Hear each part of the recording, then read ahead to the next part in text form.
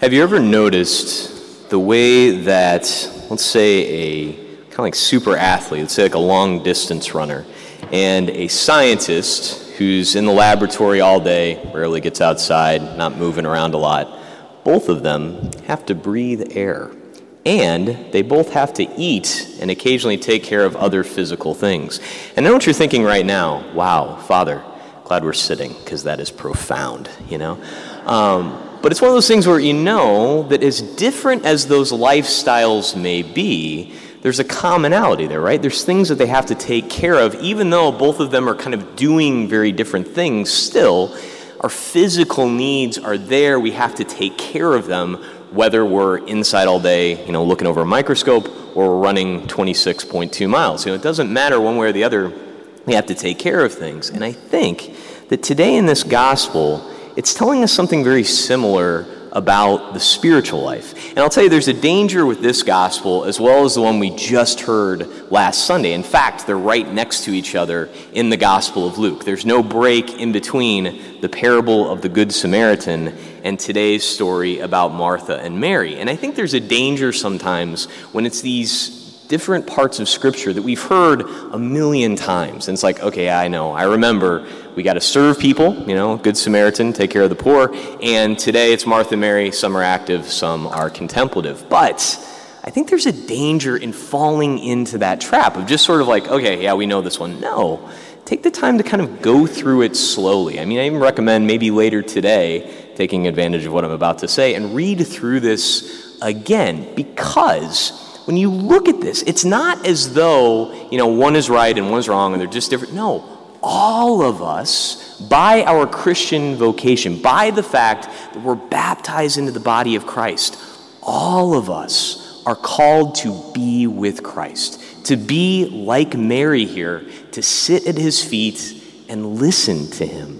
Ultimately, our Lord, yes, as we heard last week in the parable of the Good Samaritan, he wants us to do good things, right? He wants us to love as he loves. As we said last week, he wants us to see those in need, those that are hurting. He wants us to be moved with compassion. He wants us to approach them. But he didn't just create us to go out there and be active, to do a whole bunch of good things, right? Because when you think about it, if all he wanted was for us to go out there and just do a bunch of things, he could have made us a bunch of robots, right? I mean, he could have sent out, you know, just folks that don't really, you know, need much other than to be wound up and sent out. No. What did he create us for? To be in communion with him, to love him, to be in his presence, and to serve him, to literally have the light of Christ burning in our hearts. We're not called to just be active. And when you look at Martha in this gospel, you know, it says that she's burdened with much serving. Another translation that frankly I like better, instead of the word burdened, it said that she's distracted with much serving. You know, and then what does that lead to? When she's distracted, when she takes her eyes off Christ, then all of a sudden she's full of anxiety and worries. It's all about the work. When really, what does Jesus want? He wants her to sit at his feet and to listen. Now, does that mean that, oh, she's never going to be active again? No, of course not. You know, there are plenty of things that need to be done, but this gospel isn't about how some of us are called to pray and some of us are called to work. No, all of us, frankly, are called to both. Now, like the scientist and the long-distance runner, it may look a little bit different. In fact, now, both of them, as I said, breathe. I would even say they kind of breathe a little bit differently. But they both have to take in that air.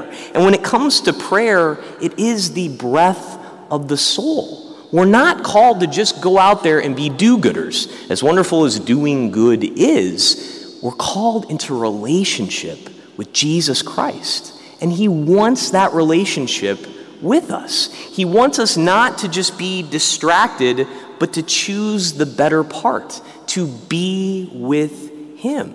And the thing is, it really doesn't matter what particular role in life we have. All of us, by our baptism, by our confirmation, by the very fact that as Jesus entered a village, as Jesus enters into all of this with us, as he comes to us in the Eucharist, he enters into our lives, and he wants us to respond. He wants us to be open to him. I was just on a conference for the St. Paul Center for Biblical Theology. It's something that Scott Hahn runs. I was there all week. It was wonderful. I'll be sharing things from that with you for a long time to come, I'm sure. But one of the statistics that really blew me away that got shared in one of the talks was that in the church, 99.962% of the membership of the Catholic Church is the laity. And I never, I always knew that we priests don't make up the majority, right? But I didn't realize that it was less than 0.1%. And so when you think about that, it's not as though it's just the priests that are called to pray. Everybody else get out there and work. No.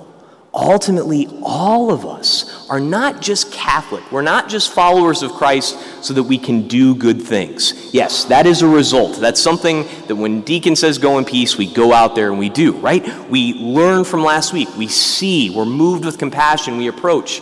But first, we're called into communion with Him.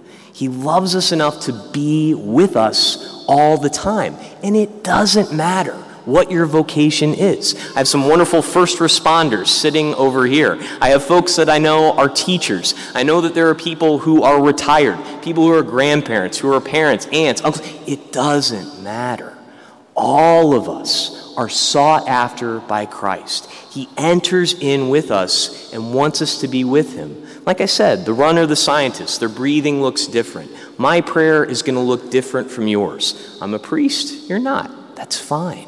Both of us are called to spend time with Him. Start somewhere. As I said, it says that Martha is distracted by many things. And I know the phone can often be a huge source of distraction, but I'm going to recommend using it as a tool. One of the things that has helped me so much is that I set a timer for my prayer time, and then I put the phone to the side. And then it's not like, what time is it? What time is it? No, it's going to tell you when that time is up. Set it for, if you've not been praying at all, set it for 10 minutes. Strive to be there with our Lord for 10 minutes. Read the gospel of the day. Reflect on how you might be like Martha, like Mary. How is Christ entering into your life? Tell Him about what is difficult right now. Tell Him about what you're thankful for right now. And I'll tell you what, those 10 minutes are going to fly by. Our Lord wants to be with you. He doesn't just want you to go out there and be an employee and come on back and tell Him what you did. No, He wants to love you, to be in relationship with you. He's entered into all of this with us. Make sure that today and every day you return the favor and open your heart and let Him in. Praise be Jesus Christ, now and forever.